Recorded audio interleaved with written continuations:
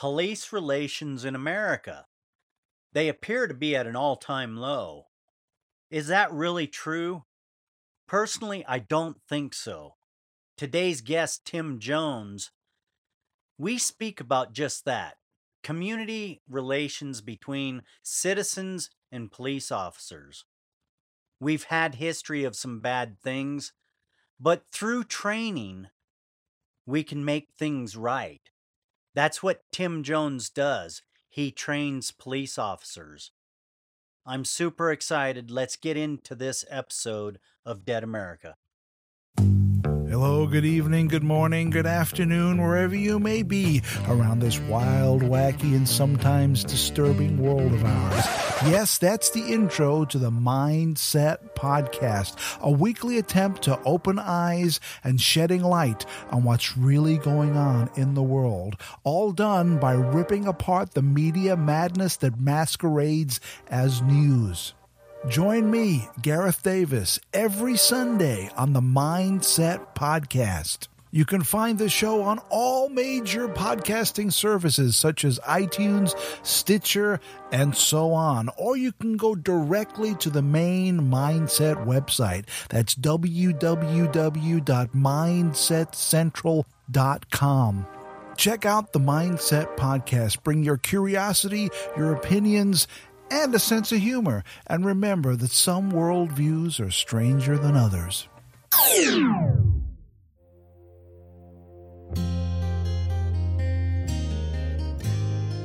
To overcome, you must educate. Educate not only yourself, but educate anyone seeking to learn. We are all Dead America. We can all learn something.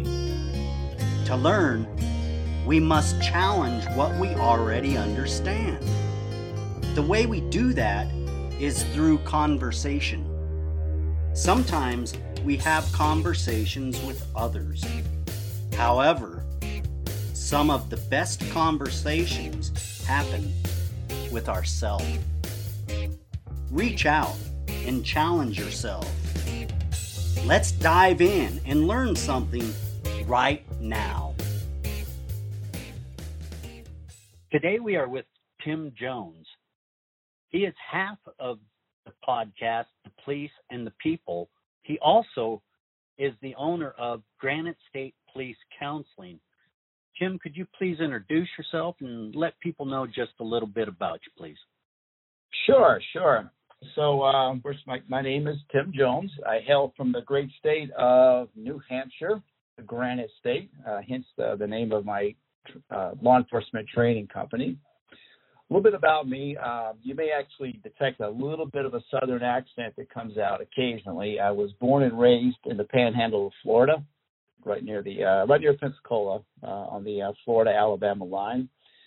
When I was 19 years old, I joined the Navy and ultimately became a deep-sea diver for the Navy. I went to dive school out in Pearl Harbor, Hawaii, and then was stationed in Hawaii.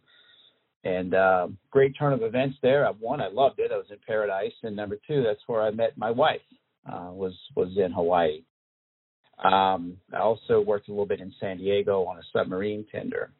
Then in 1995, I decided not to stay in the Navy, and I wanted to pursue law enforcement. I'll tell you that what kind of clinched it for me was my wife and I were downtown San Diego, and this car came screaming by us, just flying. And I remember thinking, what if this jerk driving this fast? And then not long after, these two San Diego PD cruisers were chasing it. It was a pursuit that it just went right by me. And I said, that looks pretty cool. I want to do that. So that kind of cinched it for me. So we decided when I got out of the Navy to move to New Hampshire. That's where my wife is from. And we put down roots here. So I went to college. I got my associate's degree in criminal justice. And then I started law enforcement work in 1996 for a small town called Litchfield. I worked there for 2 years and then was recruited by a much, much larger agency called Londonderry. And I finished out my career in Londonderry. So while a police officer, I've kind of ran the gambit. I was, of course, a patrol officer for many years. I was even on a SWAT team for almost 7 years. And I got promoted to detective. So I worked investigations for about 3.5 years, then promoted to sergeant. Worked as a patrol sergeant for a few years, and then also as a detective sergeant. And then in 2010, I was promoted to lieutenant. And I finished out my career as a lieutenant. So in 2013, I started a law enforcement training company that you mentioned earlier, Granite State Police Career Counseling, or GSPCC is what we call it. And, I started off with one curriculum, which was helping people learn how to become police officers and navigate the testing process. And then we expanded it to leadership. And then I realized that there was just a need for more robust training, particularly in New England. So I just began to build or bring in people who had different skill sets to create different curriculum. In 2018, one of my, by the name of John Stokel, approached me about being a partner with the company. So we came up with a figure for him to buy in, and he's now a 50-50 partner in the company. And he was also my partner on the podcast. And so when you hear, he's got that smooth, silky voice. He's really made for podcasting. But as I was mentioning earlier, we don't really do the podcast anymore because of just time constraints. We're running this company, and he's a director for a police academy, and I do quite a bit of teaching at a college here in New Hampshire. So our time is very limited, so we had to kind of cut the podcast out, which was too bad. So a little more about me, just so people can get to know me on a personal basis. I'm a drummer. I've been drumming since I was about 12 years old, and I still do it. I've been married for 28 years. I have 2 kids. My oldest is 25. She lives down in Massachusetts. She works for a 3D printing company, and my son, who's 22, just graduated from the University of New Hampshire. And we have a dog and a cat, and we live on a nice plot here in New Hampshire, 5 acres with a pond in the back, and lots of deer and wildlife, and life is good. How was that? That's beautiful, Tim. Well-rounded life. It sounds nice, but it wasn't nice all the time, was it? No, you always have hiccups in life, absolutely. But what I think is what builds character is how you deal with adversity and get through these hard times in life, sir. That is right. The reason I have you on the podcast mainly is the police relationship in America. It's kind of in a bad situation right now. Mm-hmm. A lot of it is ignorance. People don't understand the law. And at this point in time, I'm wondering if some police officers really understand the law. And since you train police officers, you're a great candidate to talk about all these subjects. Mm-hmm. Let's talk about the policy and practice of police officers. Is it a standardized training? Great question. So,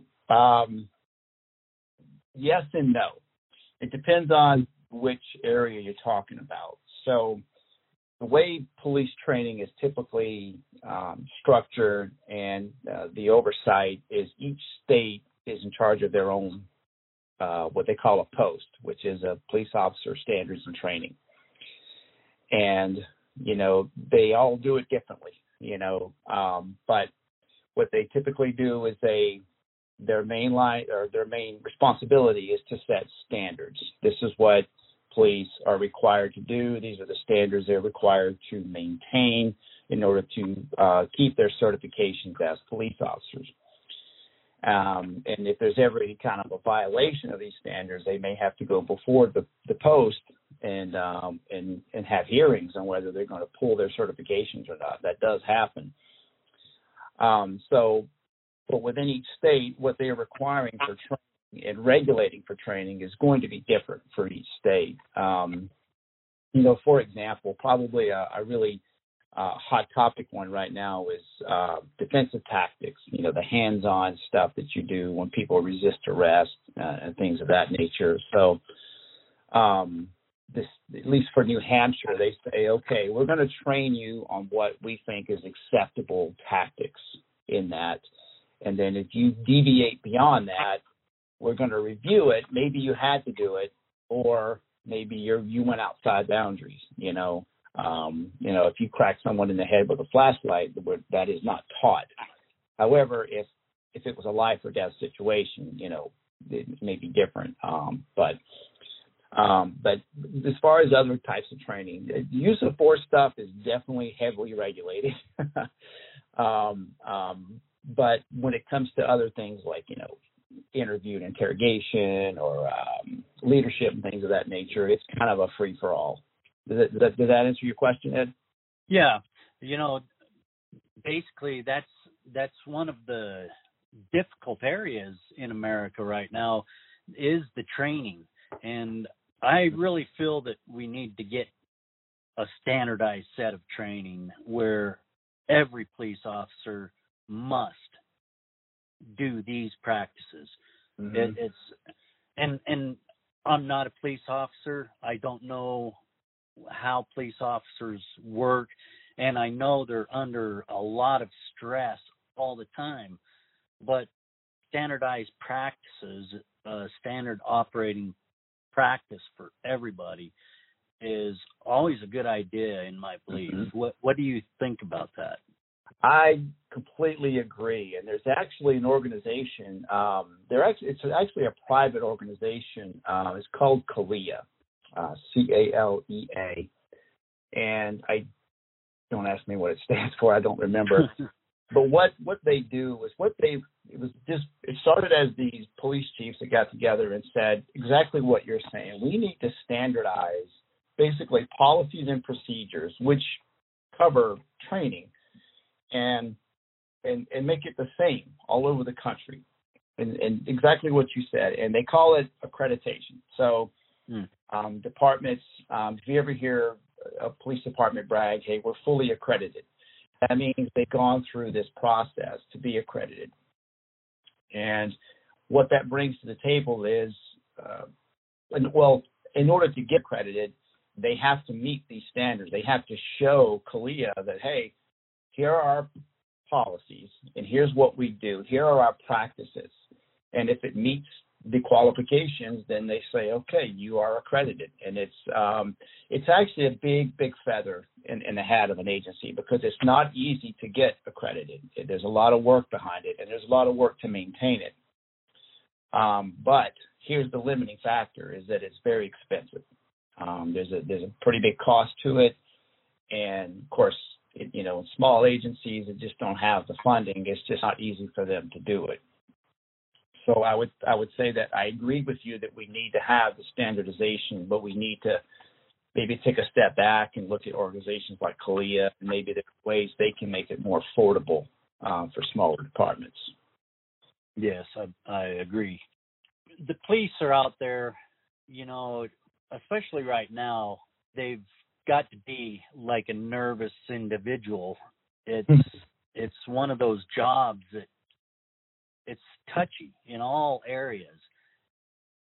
How often do police officers deal with post-traumatic stress disorder? And is there a mental health evaluation that goes along with this? That's a great question, Ed. So ironically enough, our company just launched a class called Critical Incident Management. And this guy, Rob Eccleston, called me out of the blue and said, hey, I want to talk to you about a possible class. And it's for people that, for police officers that have gone through certain incidents and maybe are suffering from PTSD, because he did. And it ended his career a little early. And he says, I want to help. And he's very active with the state legislature to get certain laws passed. One that recognizes that PTSD is something that police officers can be diagnosed with, and that now their insurance and such can help deal with that, so that they don't have to pay out of pocket. And he approached me about putting on a class, and so we sat down and hashed it out, and the enrollments are going through the roof. It's really nice to see that police departments here in New Hampshire and in Maine and Vermont are interested in going to this. So to answer your question, yes, it does happen. When you, I'll tell you about a friend of mine when he first got on the job. We went to the academy together, and I won't get too graphic with it, but he went to an accident, car accident on the highway. So, highway accidents are typically not good because of the speeds involved, right? You're just going fast on the highway. So, and this was a multiple car accident, and what had happened was there were two children in the car, and I don't believe they were wearing their seatbelts, and one was ejected, and the car ended up crushing the little boy. And then the little girl, he said, when they got there, was kind of hanging out the window, and it just really, really stuck in his mind, and he still thinks about it to this day. And and that is a form of PTSD. When you see that, when you see death like that, or even more so when you were in a shooting situation where you have to defend your life or someone else, that is traumatic for cops.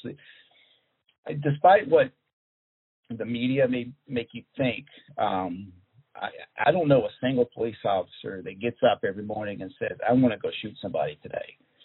Yeah. They're prepared. They train for it, and they have the weaponry, but they don't want to do it. You don't. I've had a couple of situations in my career where my finger was on the trigger, and I was glad that I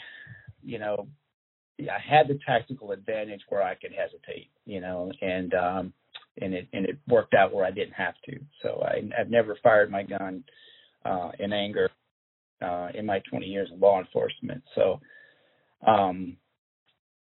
what we as a country we need to focus on is making sure that police officers have the resources available, and also that they're not stigmatized for saying I need help. I'm going through hard times and I need help. Something that New Hampshire is doing now, and I think this is all over the country as well, is they've created these incident response or peer incident response units. And so basically there's these regions within the state where these police officers have volunteered their time to, respond to incidents where police officers are involved in shootings. So they have a peer to talk to, just someone that's like them. And also the state has now recognized that even though these police officers are peers, that whatever is disclosed in their conversations is protected conversations, just like with a therapist or something. So that was a good thing as well. So I think there's a lot of movement now to help police officers in that realm to understand that PTSD is a thing. They do suffer from it, and there's ways to get help. Yes. Yeah, I agree 100%. You have to give the support, because that's what police officers are actually out there for, is to support the community. And yes. if we're not showing our support back, it's not going to work. I get mad at police officers all the time, but still I recognize there's a need for these people, and if they weren't there, our life would be hell. So we really have to work together, especially the community relations. Back in 1971, they had a project, The Project, and it was called The People and the Police.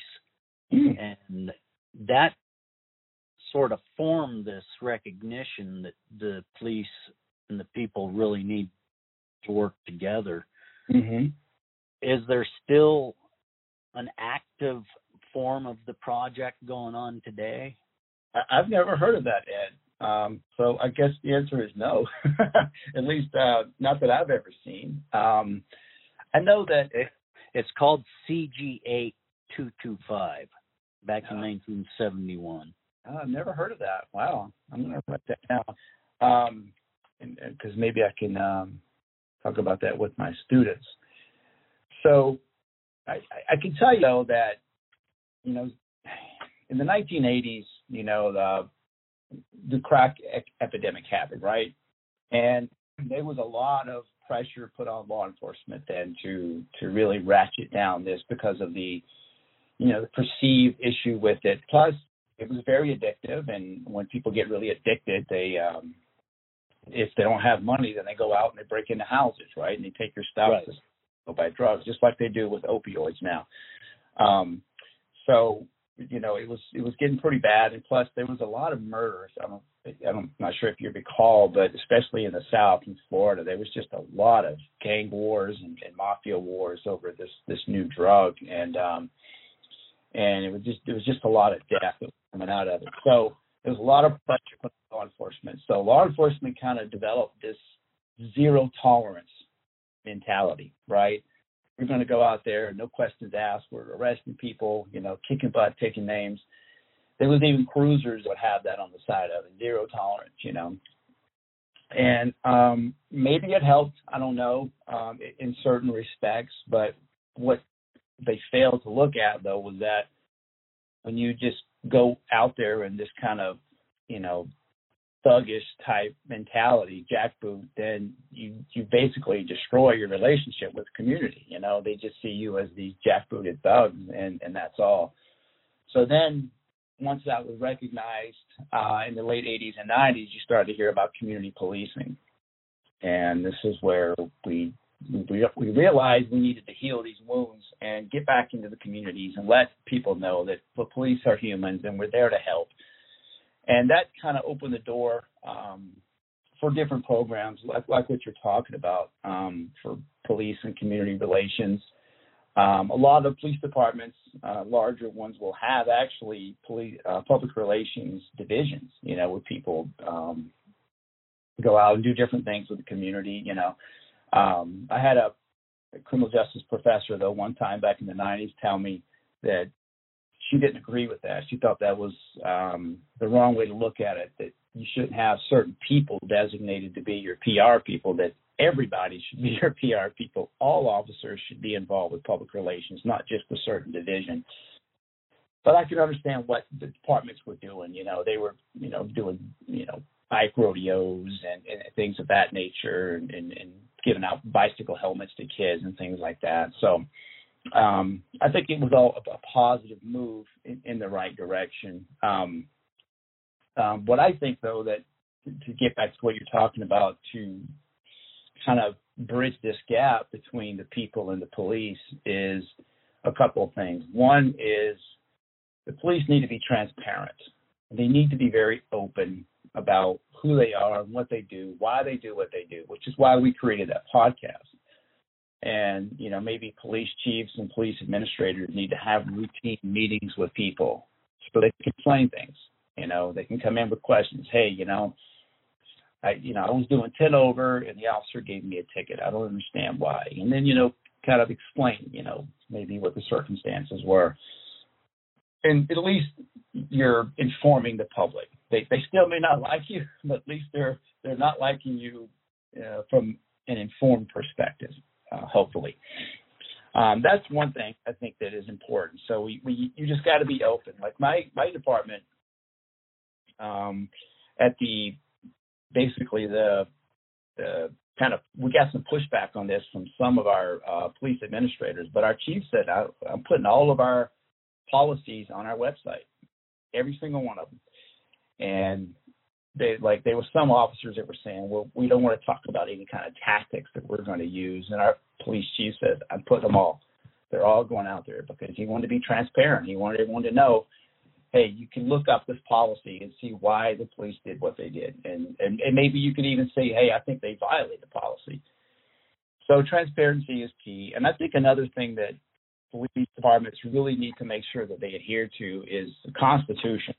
I am a constitutionalist. I believe that document has guided this country through thick and thin. You know, we've gone through some dark times, but it was the Constitution in the end that brought us out of it.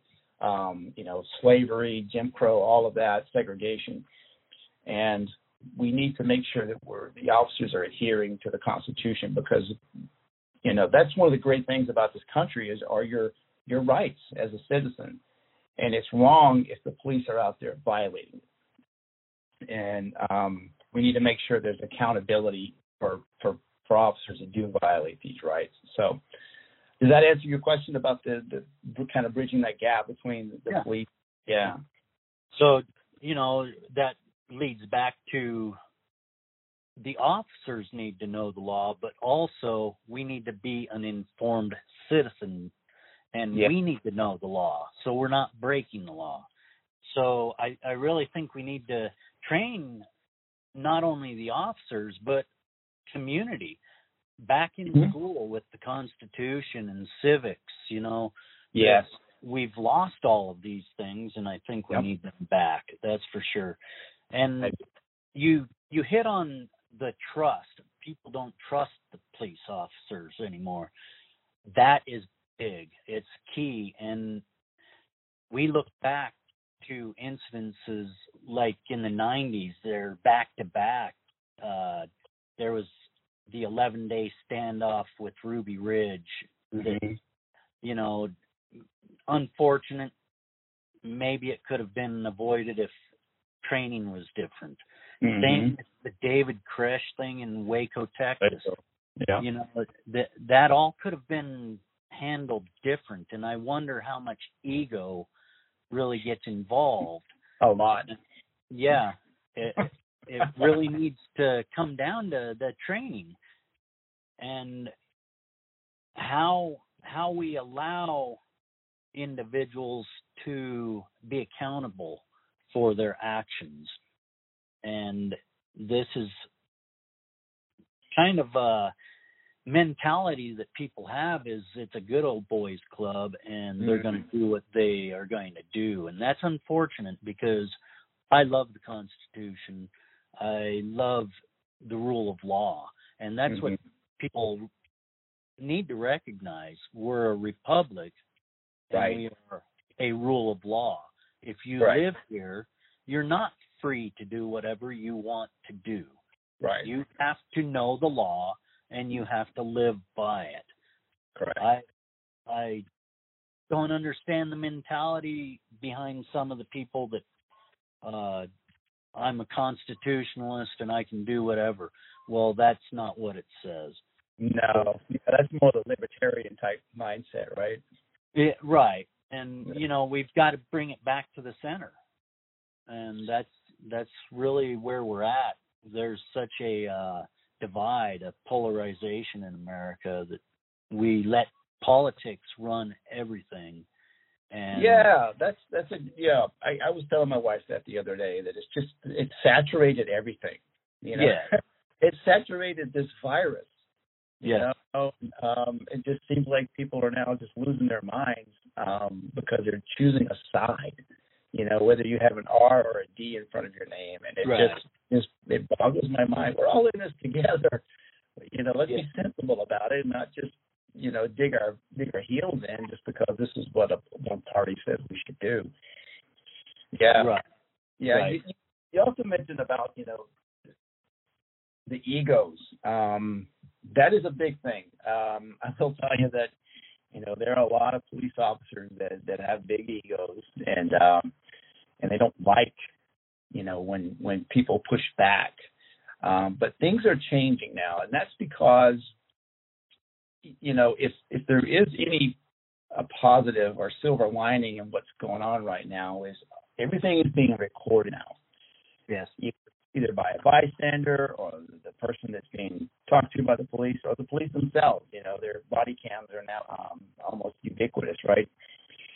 So it's kind of like it's feeding into that transparency that I was telling you about. So we can now see what's going on, and we can see if officers getting in the way, if they're being bullyish when they're out there, or just being jerks to the people and making the situation worse.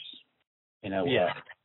I will tell you that every department has these people where you're on a scene. Maybe you're dealing with someone who's intoxicated, and they were kind of angry when you got there, but you talked to them, and now they've kind of calmed down. And then this officer shows up and gets them riled right back up again. We all had those people, and I would cringe sometimes when they would sign off on a call with me, like, "Oh, here we go," they're gonna make it worse.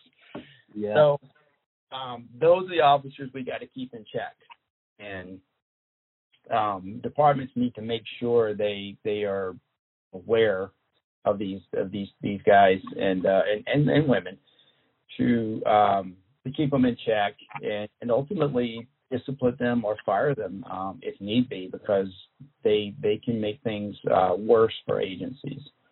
Yes, I agree. Yeah.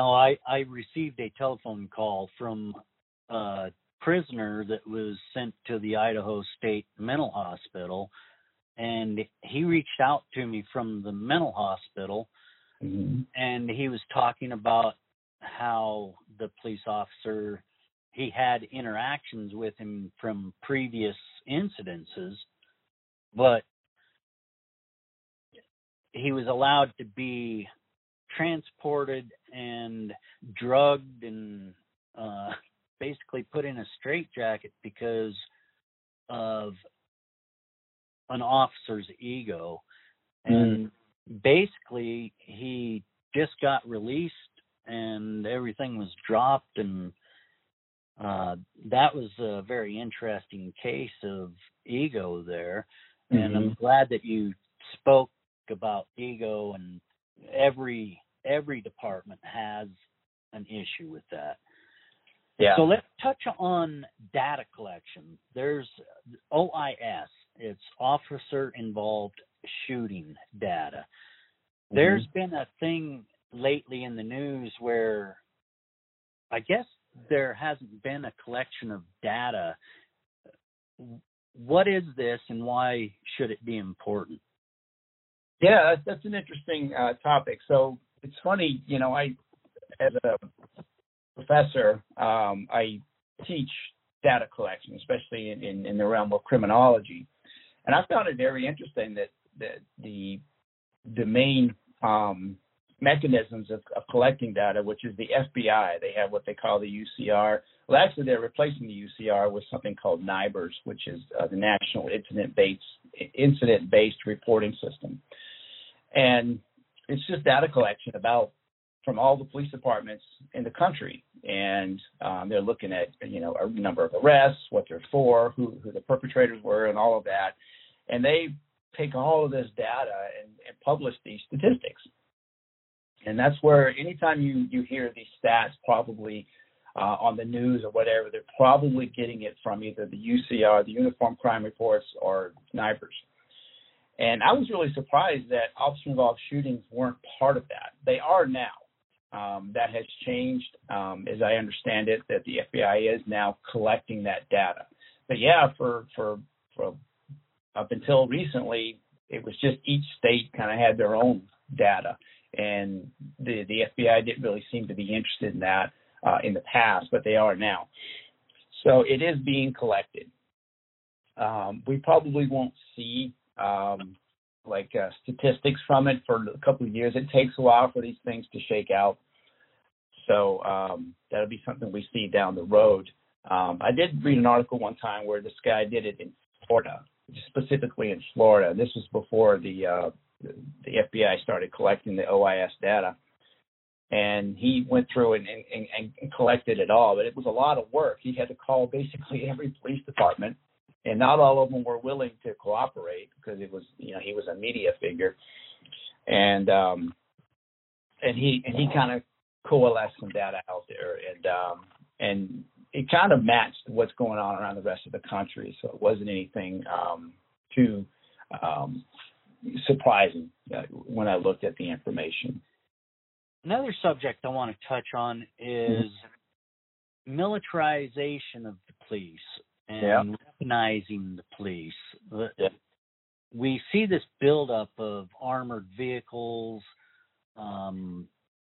SWAT really has taken off, and I recognize there is a use for that type of unit. Yep. But how do you feel, has it been used properly?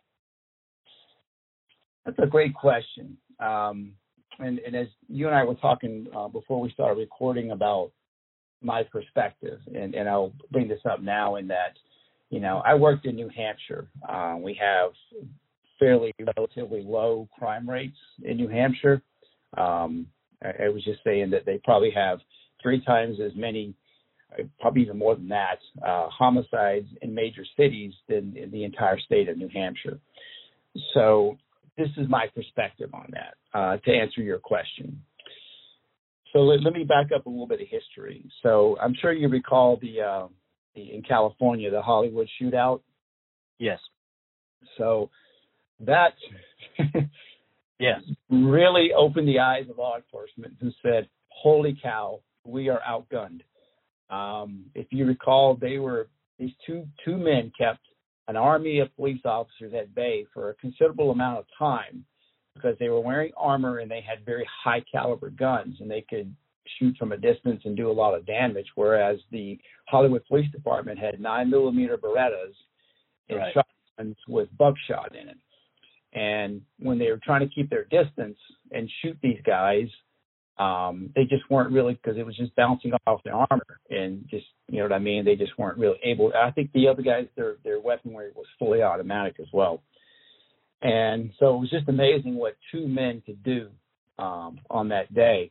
And the law enforcement community said, all right, we need to be more prepared. So that's when you started to see rifles replace shotguns.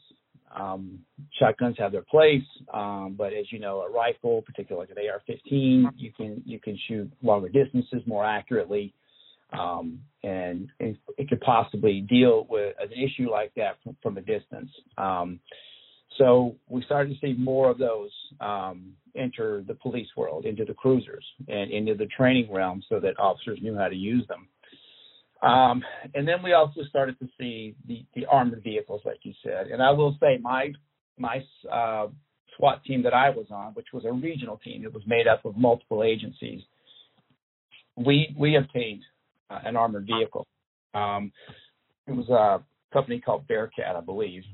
And it's this big old giant, it's basically like a troop carrier, but it's armored, right? So you can put your guys in the back. And but one of the main missions that we saw it for, or its use, was rescues. So picture, if you will, a police officer is walking up to a call at a house, maybe a domestic, and he gets shot in the front yard. So now he's lying in the front yard bleeding. And if you run up and try to get him, you're possibly going to get shot too, right?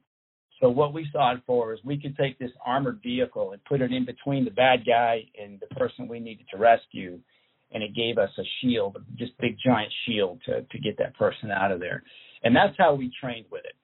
We never really saw it as anything else. We weren't practicing like ramming anything, or it was strictly if we were under fire, we could put people in a situation, but we could also rescue people at the same time. So that was kind of how we trained with it. As far as its misuse, I'm not really sure. I don't know. I haven't seen too many articles. I think what it is just the optics of it. And it just looks militarized. You know, it looks like the U.S. Army is rolling in there. Right. And just the optics of it are not good. I'm sorry. What is it caused any undue deaths or any of that nature? I don't know. I don't have the data on that to tell you that it has. I'm not necessarily, my personal opinion is I'm not necessarily against its use in specific situations. Right. But I think police departments should, be concerned with is the optics of it, and only pull it out when you really have to. You don't, don't pull it out when there's just I don't want to say a simple domestic. I don't want to try to downplay those calls. Correct. It can be pretty dangerous. However, you don't want to. That shouldn't be your patrol vehicle. Is an armored vehicle. So that's kind of my perspective on it. But if I can, I will say I have noticed another trend, and it's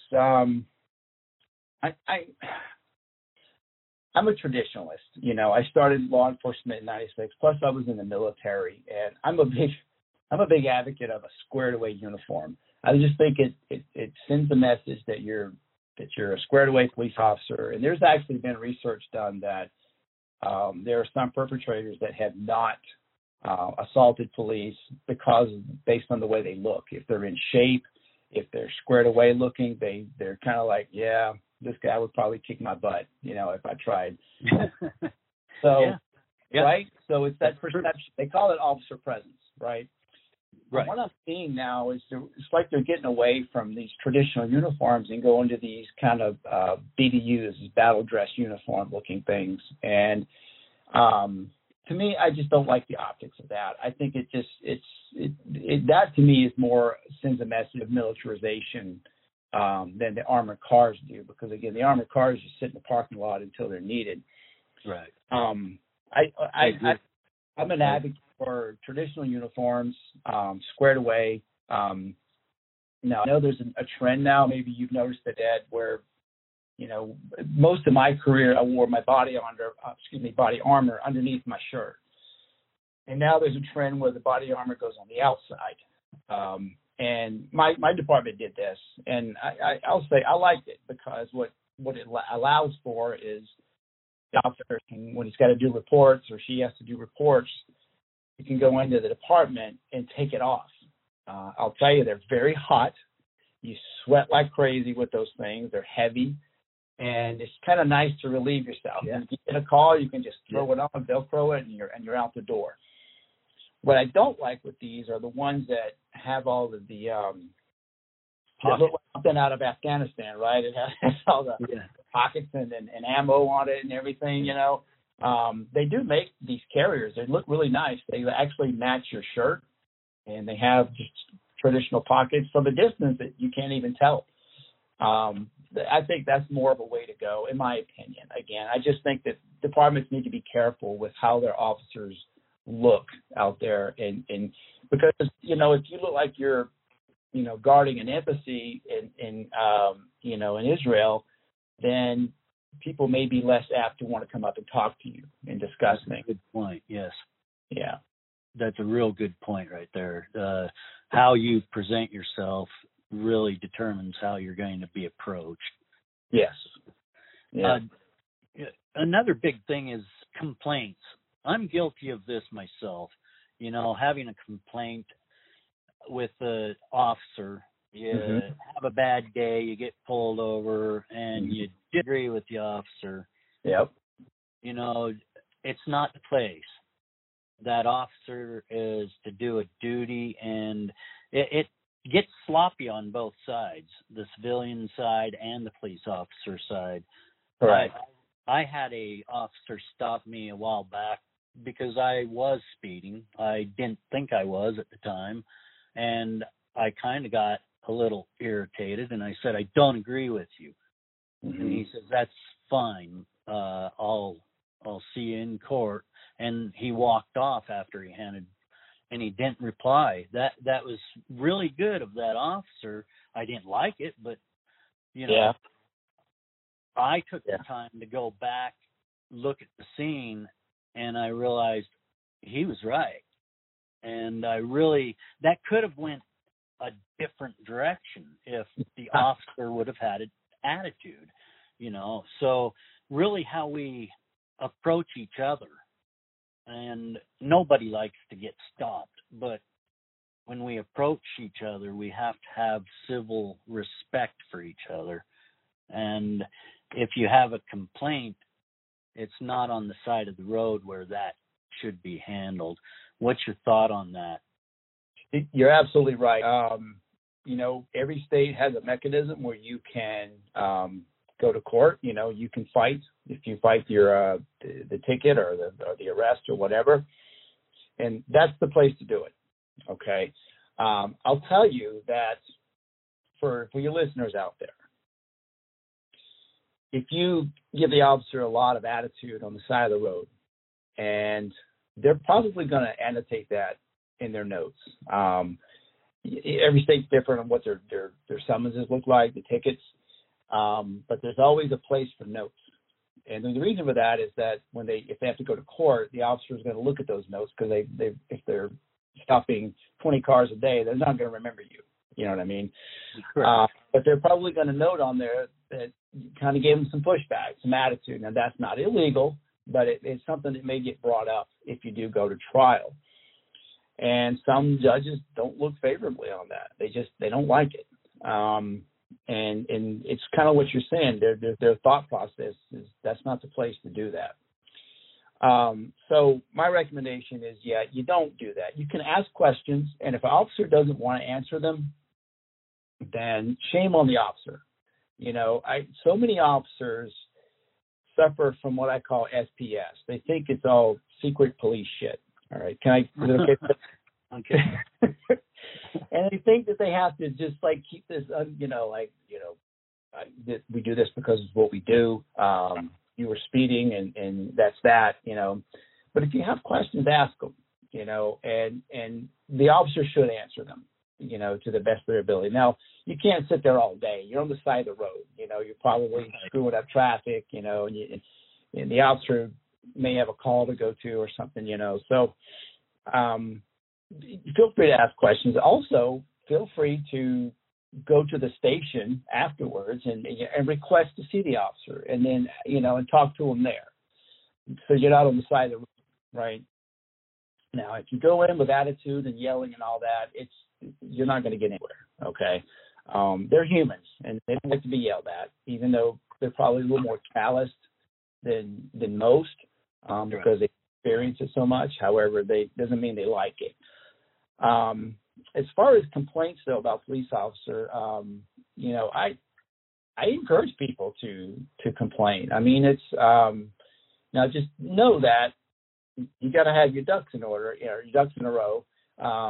When you do it, you can't just go in and say, well, I just didn't like getting the ticket. Well, then whoever you're talking to is going to say, well, that's what the court process is for, because there's nothing I can do about it. Police officers have something called discretion, and most agencies respect that. If that officer feels you deserve the ticket, then they're not gonna pull it.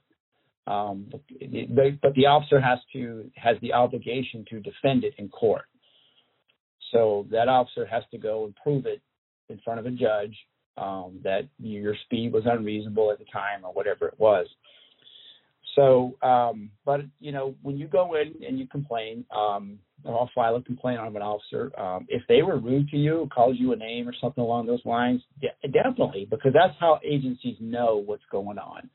They realize that they have these red flags. Not all agencies do, but a lot of them have these red flag systems where if they're getting, a higher number of complaints than average on one particular officer, then there's probably something they need to look at, right?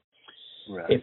If an officer has a nickname of Thumper or, something like that, the Hammer, then that's not a good thing. That's a problem, and that's a red flag. If you have an officer that's having to, get resupplied with pepper spray way more than other officers, that's a red flag. Why are you using more than anyone else? So, but my point to that is that they're not going to know. The agencies aren't going to know unless you come in and complain about them. Now, I also encourage people to come in and compliment officers. My agency one time wanted to put these complaint forms outside the window, and I advocated for, well, we should also put compliment forms out there too, so people can come in and say, if an officer did a good thing, they can fill that out as well. So it's not just a mechanism to go after the police. There's also a mechanism to compliment them. So that's pretty much my take on the whole complaint thing.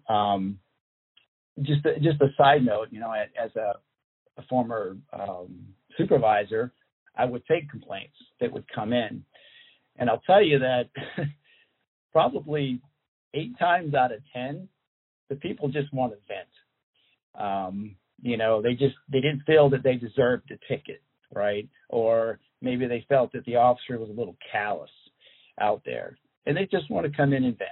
And usually, I'll tell you, I don't know how many times they would say this. They'll come in and do their spiel, I would listen, and then they would say, I don't want him to get in trouble. Yeah. They always say that.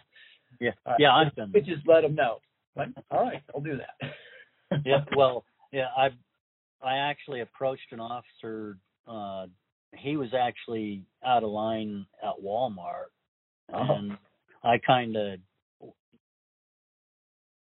lightly told him, "Hey, can we talk about this?" Mm-hmm.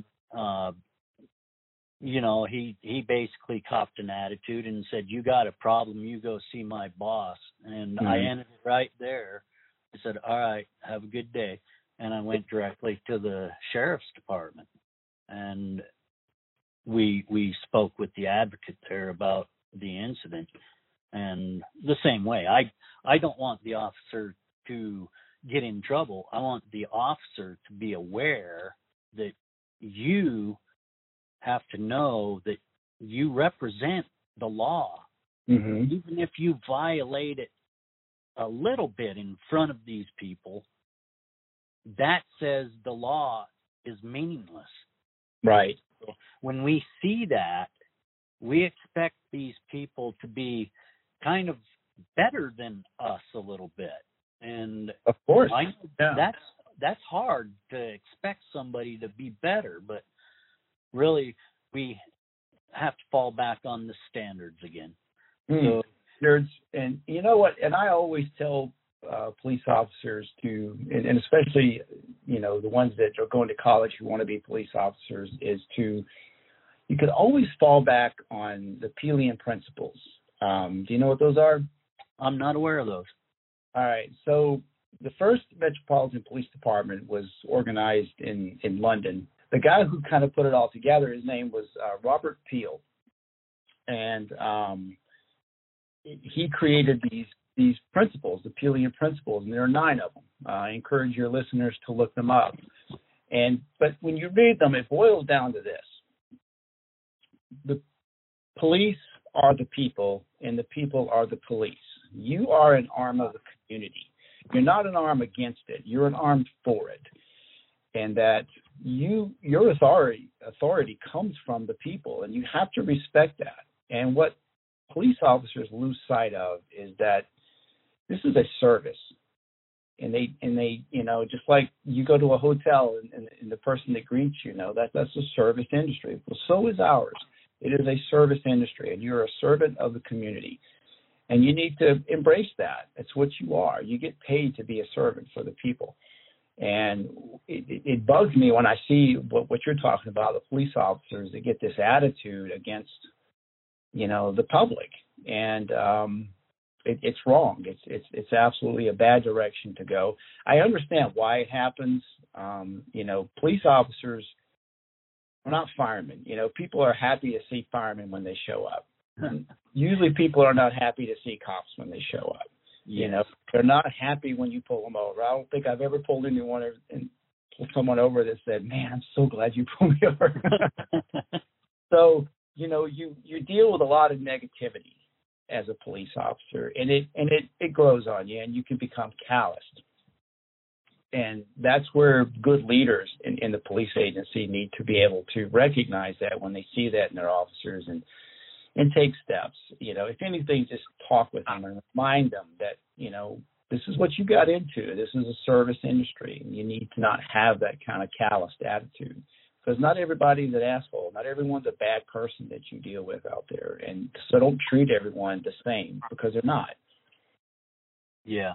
Well, that brings up a real interesting point. We all have bad days. Officers have bad days. Yep.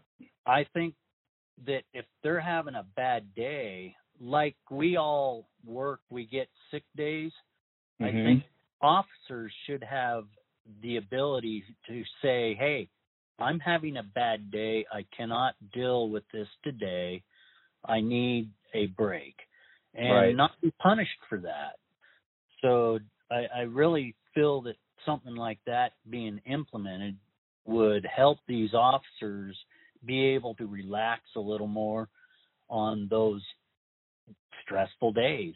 I mean, and like you said, officers are probably a little more callous than the regular individual. However, there are those times when it would be better to just have the day off than to, approach something in a bad mannerism. Yeah, kind of like a mental break day, just so you can.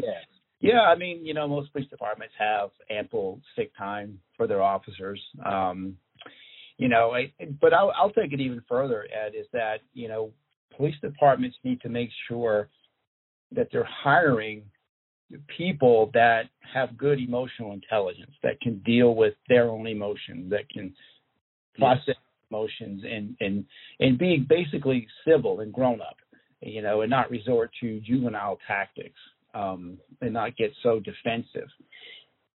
And a lot of that comes through the hiring process, and it's not easy to kind of see that. What I've been learning, though, statistically, is that police officers that have a college education statistically have lower complaints against them, lower use of force incidents. So I think it speaks to their ability to deal with stress, their ability to understand communication skills, how to basically de-escalate things or not make them worse, So, I like what you're saying, that we should have like a mental break capability for officers, but also police departments need to work really hard to hire good people and really push for college educated. Actually, California, I think, they introduced a bill. I'm not sure if it's come through yet, but requiring a 4-year degree for all police officers moving forward. And I think it's based on that study that I just talked about. So I think that's an important step. It's important in what I just talked about, the statistical data, but also in professionalizing the industry a bit more. Yeah, I think temperament really plays a key role. And, yes, if you can't internally make logic of things in a quick, responsible way, you probably shouldn't be a police officer. So I agree with that. Yeah. Well, I could go on and on and on for hours with this. I really wish your podcast would keep going. If you can work that out, I think it's a very beneficial thing to the public. Is there any call to action you have for people? Sure. I would say, get educated on what's truly going on. The police are not the enemy. We're not. Are there some bad apples? Yeah. I actually just printed out a study that I was going to use for one of my classes, and it's from this Dolan group, a consulting group, and this one particular statistic was staggering. It's out of 2014. And it just talks about different data or numbers when it comes to types of deaths, suicides, accidents, traffic accidents. But if you look at the scale of it, on the far left, the smallest one are police shooting deaths. And in 2014, there were 990. And on the far end of the scale, in 2014, there were 251,000 deaths due to medical errors. And it just kind of, I'm like, okay, are we barking up the wrong tree here? Because of those police shootings, the vast majority of them were justified. And so this is not the problem that the media is making this out to be. It really isn't. If you just pay attention to the data and just get educated on what's truly happening. So those are my points to people. It's just be informed as to what's truly going on out there. And there's sources you can find. I'll give you this one. This was Dolan Consulting Group. It's called Dispelling the Myths Around Police Use of Lethal Force. It was published in 2016. So yeah. It's been great, man. Is it okay if I give out my company's information? Yes, you can. How do people find you? So our law enforcement training company is, again, it's Granite State Police Career Counseling, but GSPCC is what we go by. The website is gs-pcc.com. Again, gs-pcc.com. You can find us on Instagram, also on LinkedIn. Those are the two main social media platforms that we use. I'm pretty active on Instagram. I like to put a lot of funny stuff out there about police and kind of, bring some levity to the industry. And if you're a police agency and you're interested in hosting classes, you can go on our website and see what we offer. And there's some classes that we can travel to do, and we'd certainly love to work with police agencies to help you bring some training to your area and enhance your careers. Before I let you go, Tim, I was doing some research, and the Cato Institute did a wonderful survey and a complete study. I'll actually link it to this podcast episode. Okay. But it tells the people exactly what you just said. The media is inflating a lot of this. And when you look at the numbers, the relations in America is not quite as bad as what people are seeing on the news. And that's vital that people get informed. Yep. It's like making these large decisions, policy decisions, based on a tiny little snapshot. Yes. What happened with George Floyd, we could probably talk about that for a full hour as well. Yes. But the optics were horrible, and what, the officer did there with the knee on him was not something I would do. I would never do that in a million years. But that was one incident, and that is not all of law enforcement in the U.S. It's just not. That's right. And we have to recognize that. Tim, it's been a pleasure talking with you about all of this, and I highly recommend people getting a hold of you and looking you up. Thank you for being on the Dead America podcast. Thank you so much, Ed. I truly appreciate it, man. Take care.